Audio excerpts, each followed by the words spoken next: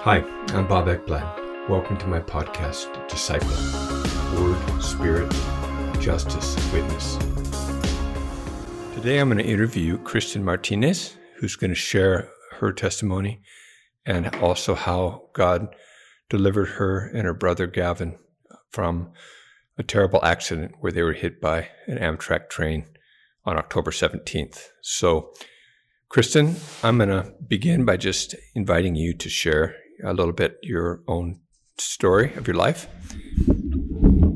Hi, my name's Kristen Martinez.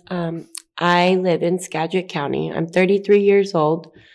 I have struggled with addiction since 2016. I got sober in 2019. I then gave my life over to Christ and accepted him into my heart and basically let the old me go to rest and became who I am now today.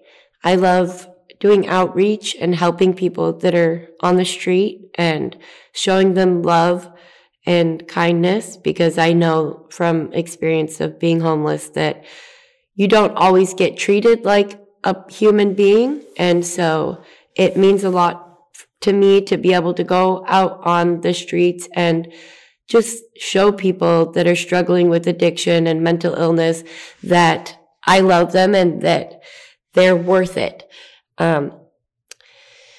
So I've been sober for 4 years and I have 5 wonderful sons. I have an 11-year-old, I have a 7-year-old, I have twins that are 3, and I also have a 6-month-old son.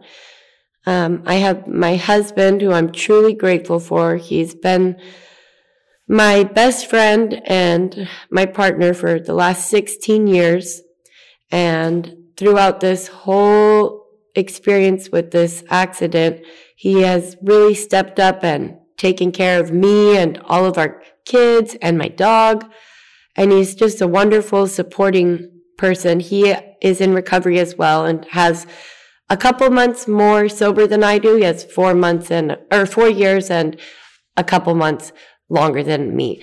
But on October 17th, me and my brother Gavin, my husband, my children, and one of my friends, we all were at my house having dinner. We ordered a bunch of pizza and we were having a good time. It was just a regular night, we were spending time with each other, and then me and my brother decided we were going to go get an icy, and he had to pick up his girlfriend from work. So I live in Mount Vernon, so we left my house in Mount Vernon and we went and got the icy. We went to start to drive to go pick up his girlfriend from Cedar Woolley. And on the way there, we were having a very heart-filled conversation. We were having a very heart-filled conversation about, how much my brother respected and loved my husband, because my husband has changed his entire life and sacrifices everything and is a wonderful dad, and he's just there for me and my children. And my brother was just realizing how amazing my husband was. I've been with my husband since my brother was about 8. My brother is he was not 8 or 9. My brother's 24 now. But so we were having that conversation, and we were just talking, and my brother is looking at some time in prison for some things that happened about last year. And we were just talking about, when he goes to prison, how he wants to, take some classes and do some things to positive things, with his time in there, so that when he gets out, he has some education and whatnot. And then we got into Burlington by Avon Allen, I believe the road was, and Highway 20. And there was a train, the Amtrak coming, but you couldn't see it or anything. And I remember the impact of the train.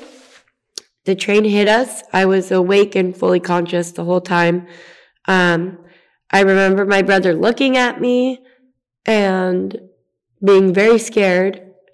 And then the impact hit. I was in the passenger seat with my seatbelt on. And right before the train hit us, I truly believed that the Lord put me into the back seat of the car, right behind the driver's seat.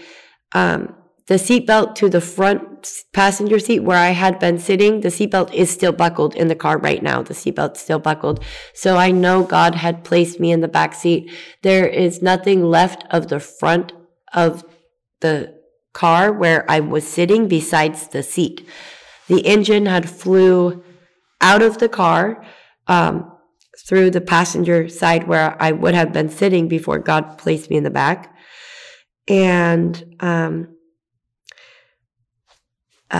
so God came down from heaven, and he gave me this sense of peace, and he actually was talking to me, and it wasn't with his voice necessarily. I didn't hear a voice, and I didn't see him, but it was him, and I felt him. And the way that I can explain it was like as if you're talking with somebody that you know really well, and they're using their hands to talk, and you know what they're saying because you know them. Well, that's the feeling of communicating with God. That's what I felt.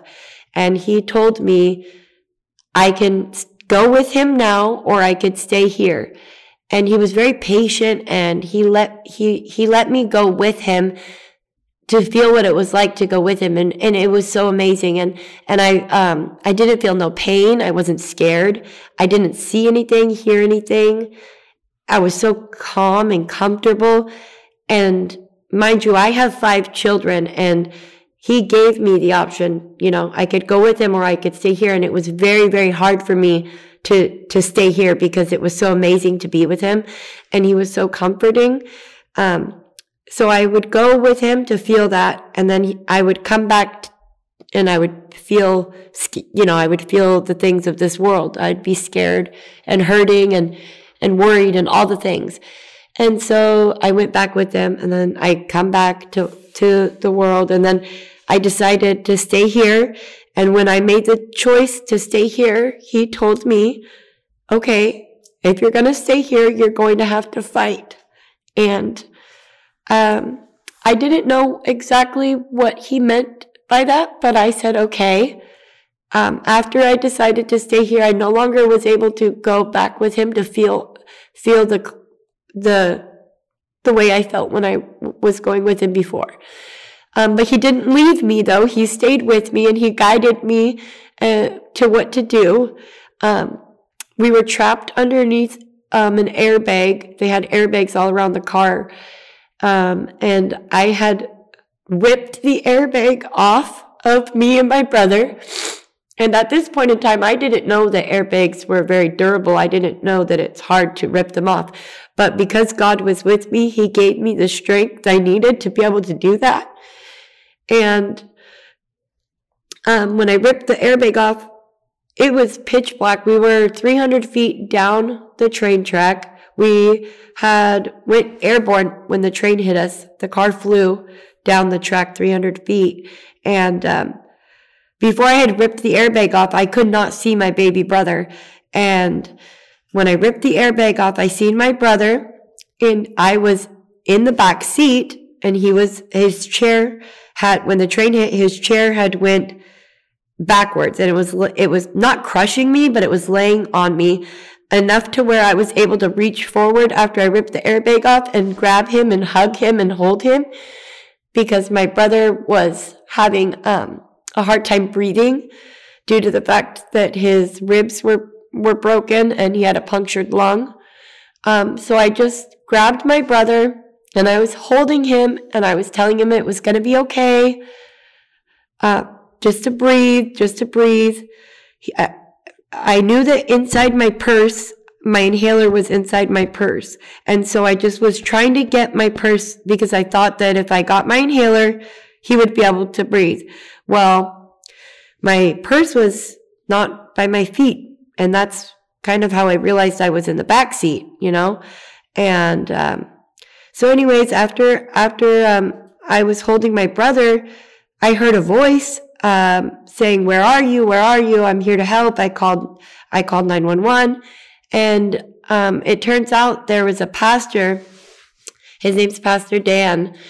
He saw the whole thing happen, and he immediately called 911 and had the paramedics on the way. But before the paramedics got there, my phone was right on my lap, not broken or anything. It was like God placed me in the back seat to keep me safe from the damage of the car, and placed my phone on my lap so that way I was able to call my husband.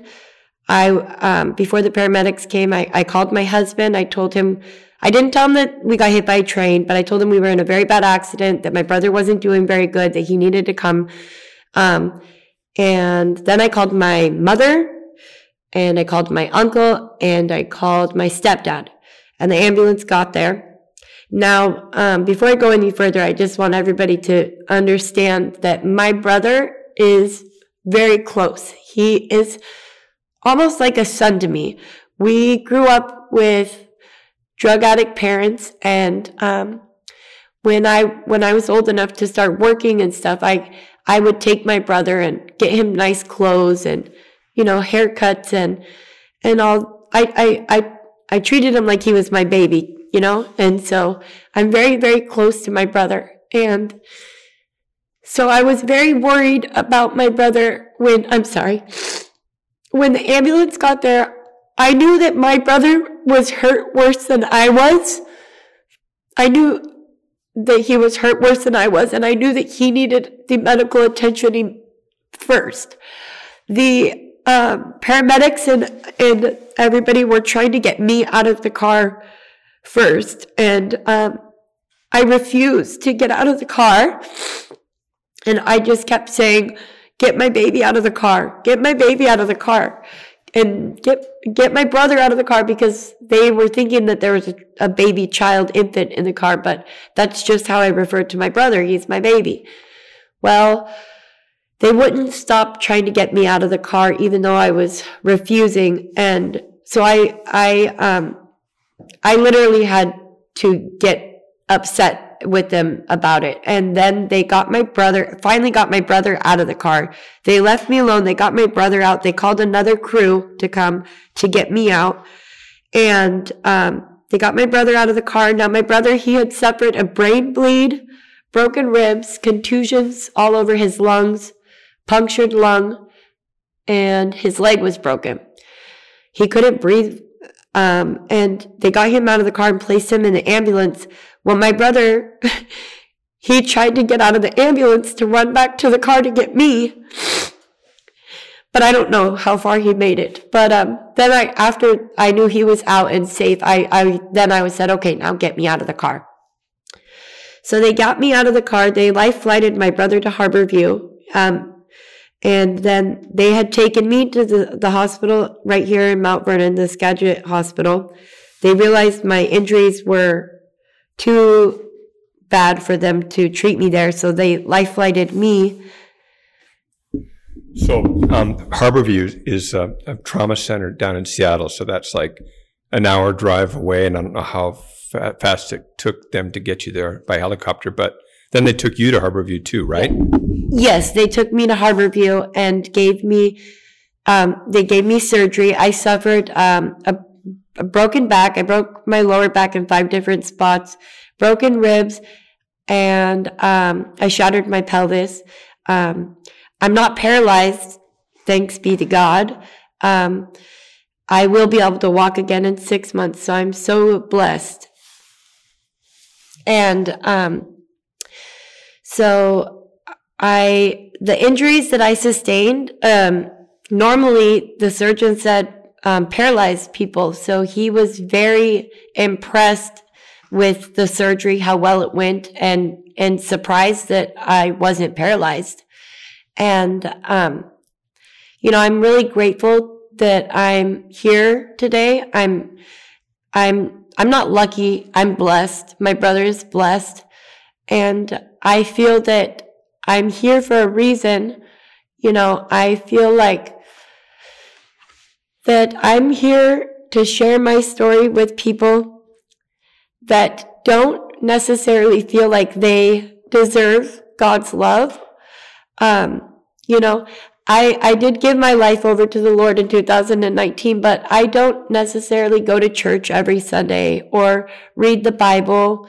I'm not perfect and nobody is, but he came down and he was with me, and the Lord was with me and showed me so much love that it just makes me realize that no matter where you are at in life, no matter what you struggle with, no matter what you're going through, if you just turn to God and you ask him to be there, he will be there in a second, a half a second. He wants us to want him. He wants us to know that he loves us. And there's nothing that no matter how bad of things you do in life, as long as you turn away from that, I believe that he wants to love you, and he will, and he does. And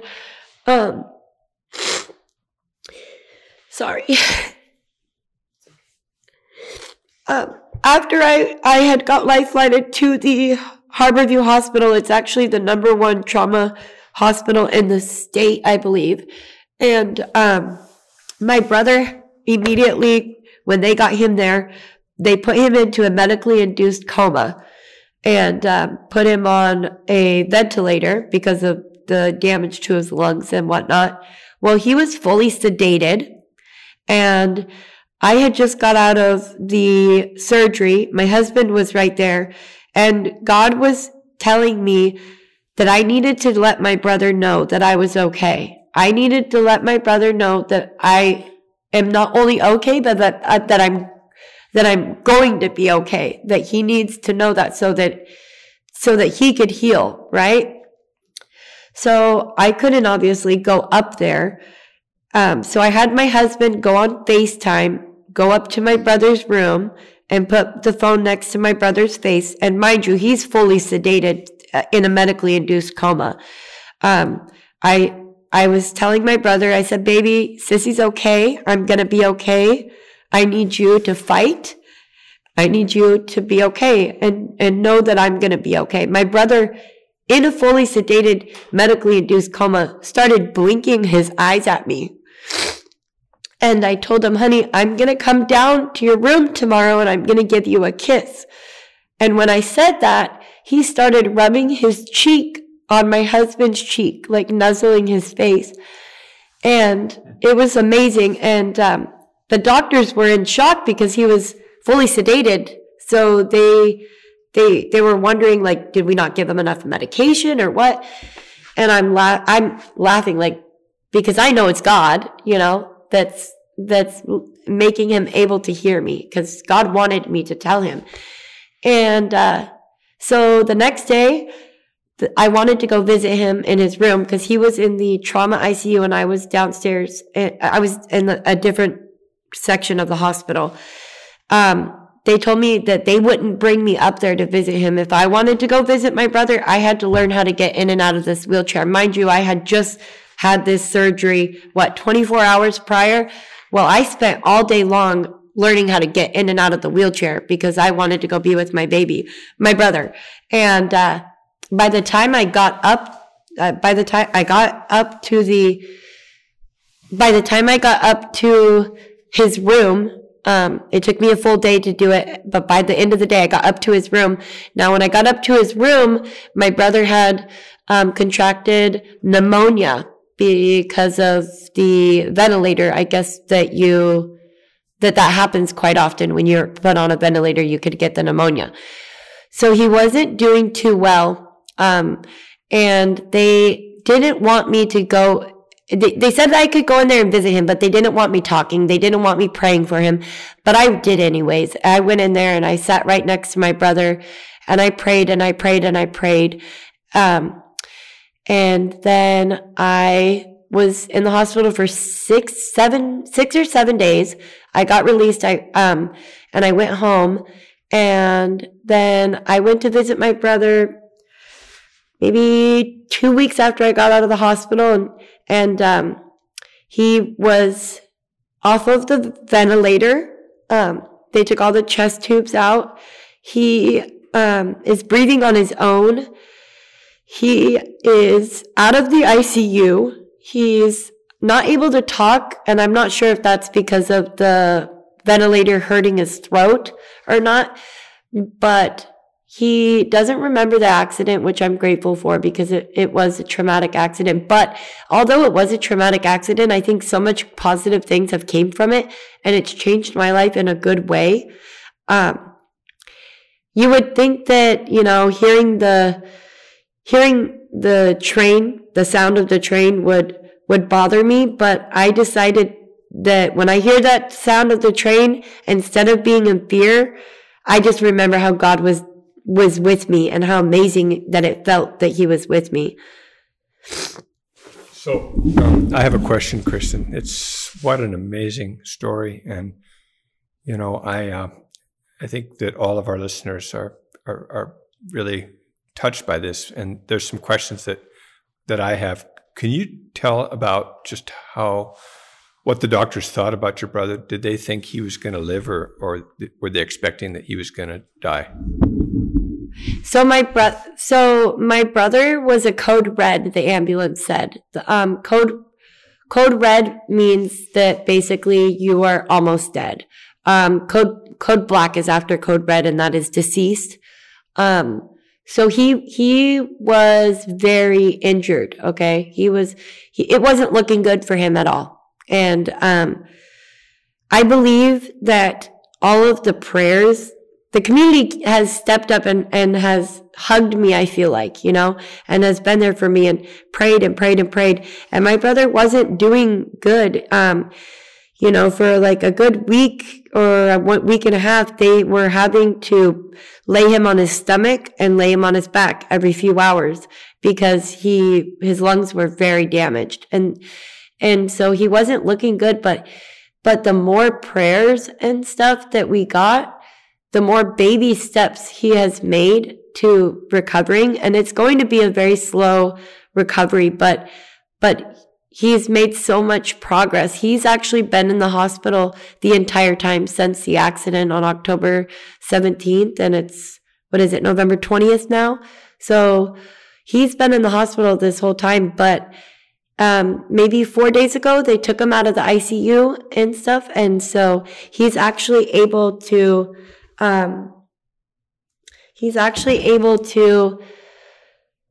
take showers. I heard that he's doing that today, which I'm really excited for him about because he is the kind of boy that likes to look good and smell good and have his hair nice and all that. And so I know that's going to help him feel better.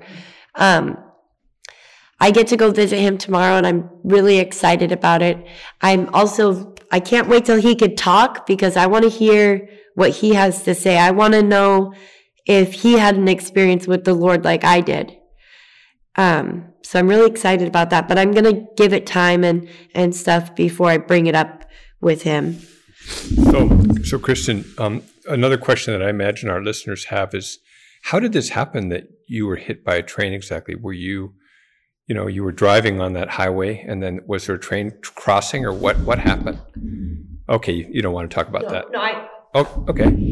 Well, I can't really get into all the details of that because my lawyer advised me not to, but we were in a vehicle and we did get struck by the Amtrak. That's as much as I could really say about that at this time. And the Amtrak was going at a pretty high speed, right? And so 70 to 80. I believe that I was told that Amtrak's travel at a speed of 70 to 80 miles per hour. But that's just what I was told. I don't know if that's facts or not. And I honestly don't know I don't know how fast the train was going, but I do know that the train did not stop after it hit us. It didn't stop until it was in Mount Vernon, and we were in Burlington. We were in North Burlington, I believe, too. So they didn't stop till Mount Vernon.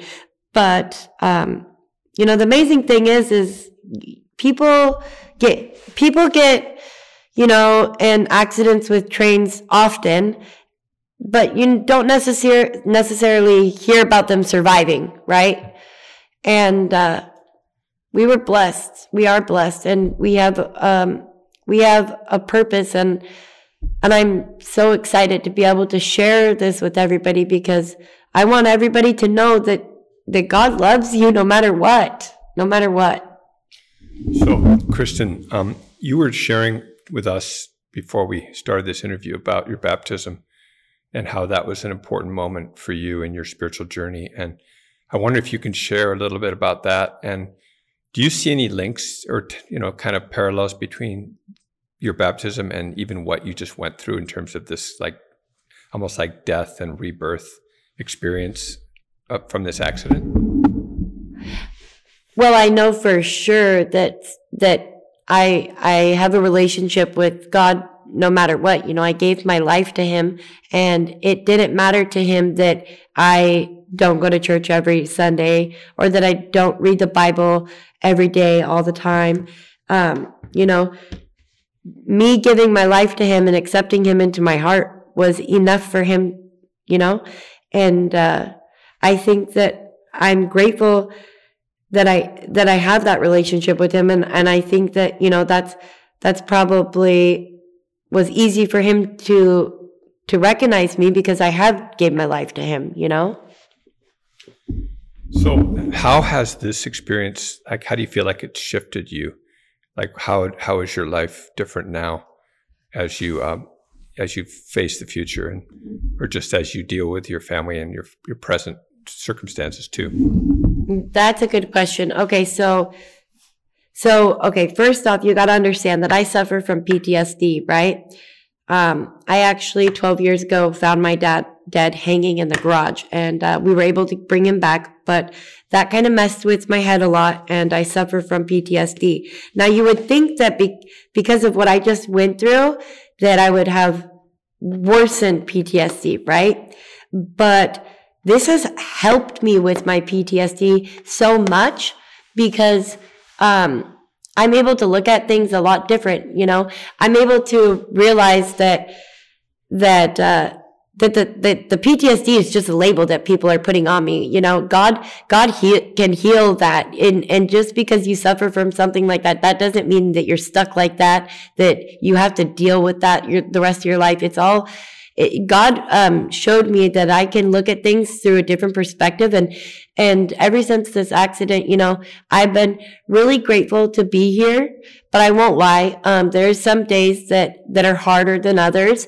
And then I just have to remember, my good friend Gracie actually reminded me today that the Lord did tell me if I was going to stay here, I had to fight.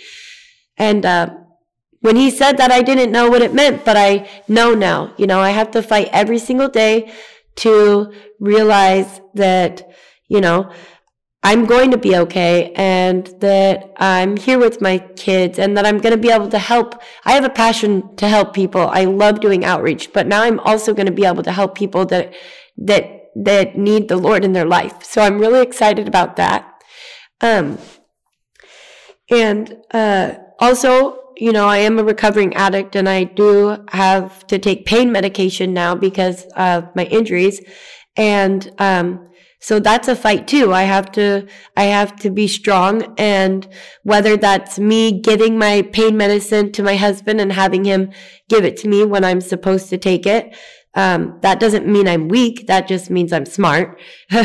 And there's a lot of different ways that I have to fight through all this. And God has put love in totally strangers' hearts for me that have been able to help me fight too. So I'm not doing it on my own. I have the Lord, I have my husband, I have a whole community out here that's helping me fight, and I'm just so grateful for that. Yeah, that's beautiful. So, you just shared a little bit about your mission, the mission that you feel that you have, right? And I remember one of the last experiences I had with you before this accident.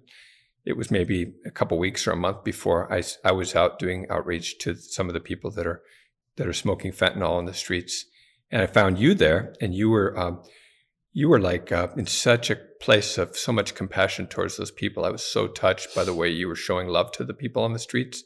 Can you share anything about just what those folks on the streets mean to you and what you think they need? Yeah, actually, that was last December.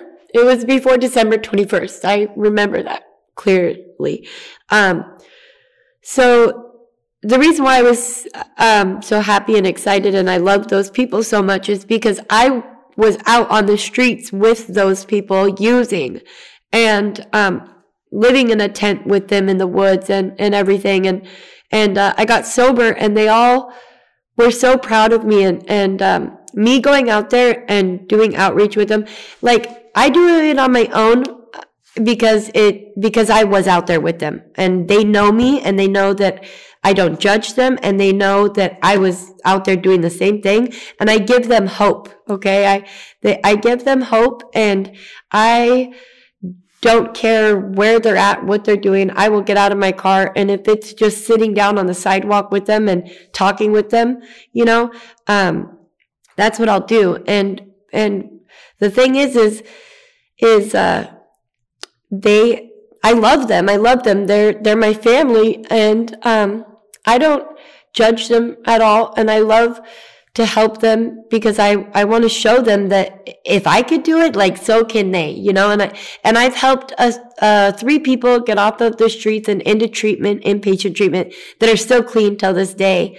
But I also have lost a lot of the people that were out there on the streets. And I remember the month and everything when you saw me and I saw you, and we were out there together and stuff, because there was a man. His name is Vern, and when I was homeless, he took me and my husband under his wing, and he was older, about 60, and he had been homeless for a long time, and it was really cold that winter, and I told Vern when I was in full-blown addiction, matter of fact, we were using at the time of this conversation, I told him, I said, Vern, I'm never going to forget how much you love me and all the things that you've done for me and my husband. When I get sober, I'm not going to forget that. He would buy us coats at the Goodwill and make sure we had food, blankets, and everything. And he was a grumpy guy, but he loved us, and he would tell everybody we were his God kids. And when I got sober, he would come over to my house and make bikes and things like that with different parts and give them to my sons, and my sons loved him. And anyways, December 21st, he actually froze to death behind Safeway. And that really was hard for me because I really love him and cared and still do care about him. And the funny thing, too, about Vern is his camp was always at the train tracks. And if I can share this really quick, yeah. So his camp, he would always set up his camps right at the train tracks on the side, And after I got a little bit better, maybe the 3rd day of me being in Harborview after my accident, I was outside, and there was a few homeless people out there, and I went over there and I was talking to him. Now, Vern collected rocks. I collect rocks as well. Vern thought every rock that he found was gold. And every time I seen him, he would give me a rock. He would give my kids a rock, and I collect them, so I kept them. Now, about the 3rd day that I was in the hospital, I had went outside and I met these two homeless guys out there. And this man walks up to me and reaches in his pocket and brings out and hands me a handful of rocks. And he said, here, keep these safe. That's it. With a big smile on his face. I started crying because I knew that Vern was somehow there with me during the accident. And I know that he was getting a message to me. And I was happy crying. And then I told my husband about it. Well, the next day when my husband came to visit me, we were outside again and the same guy was out there. And he's like, hey, look at this gold I got. And when he said that, even my husband looked at me because we were like, that's something that Vern would do, you know? And so that was really awesome. But I love doing outreach. I love being out there with those people because those people are the people that I was out there with when I was using. So I love them, and I'm always going to be there for them no matter what. Now, Vern's the guy that would identify himself often by calling himself Jesus, right? That was his name. People would say, well, what's your name? You say, Jesus? Yes, he would. Yes, he would. And, you know, like a few days before he passed away, I was actually talking to him because I have always had this fear of death. Not now though, but I'll go into that in a minute. But, I was talking with Vern and I was telling him like that I was scared to die. And, he said, why? Why are you scared to die? It's fine. You're going to go and you're going to be with everybody that you're here with now. And it's going to be fine. Your body's going to die, but you're not going to die. And shortly after that, you know, he froze to death. That really broke my heart that he froze to death. But I know that he wasn't afraid though. He wasn't. Yeah. I mean, we ministered to him and we're so blessed by him as well. And so I know exactly, you know, I don't know exactly how you feel because you knew him much more closely. But anyway, thank you for reminding us about Vern and for just sharing your heart, you know, for people on the streets. And I'm wondering if you'd be willing to pray for us, just say a prayer for all of us who are listening, just to kind of bless us in any way that you feel led to bless us or pray for us. Okay. Now I'm going to be honest, I don't really know how to do this, so whatever I say is coming straight from my heart. Dear Lord, I just want to thank you, firstly, for coming into my life and my brother's life, and also for putting a sense of calmness over me during the accident. And I would like to ask you to let all the people that need to hear my story come forth to me or show me them so that I can tell them my story and show them and that you love them, Lord. And I pray that my brother's accident actually works in a good way and is able to help people.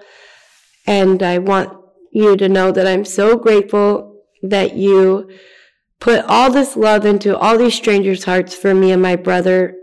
And I pray that everybody just knows how much God loves them. And even if you don't feel like you are doing good in life, just pray. The power of prayer is real. I believe it's so real. Amen.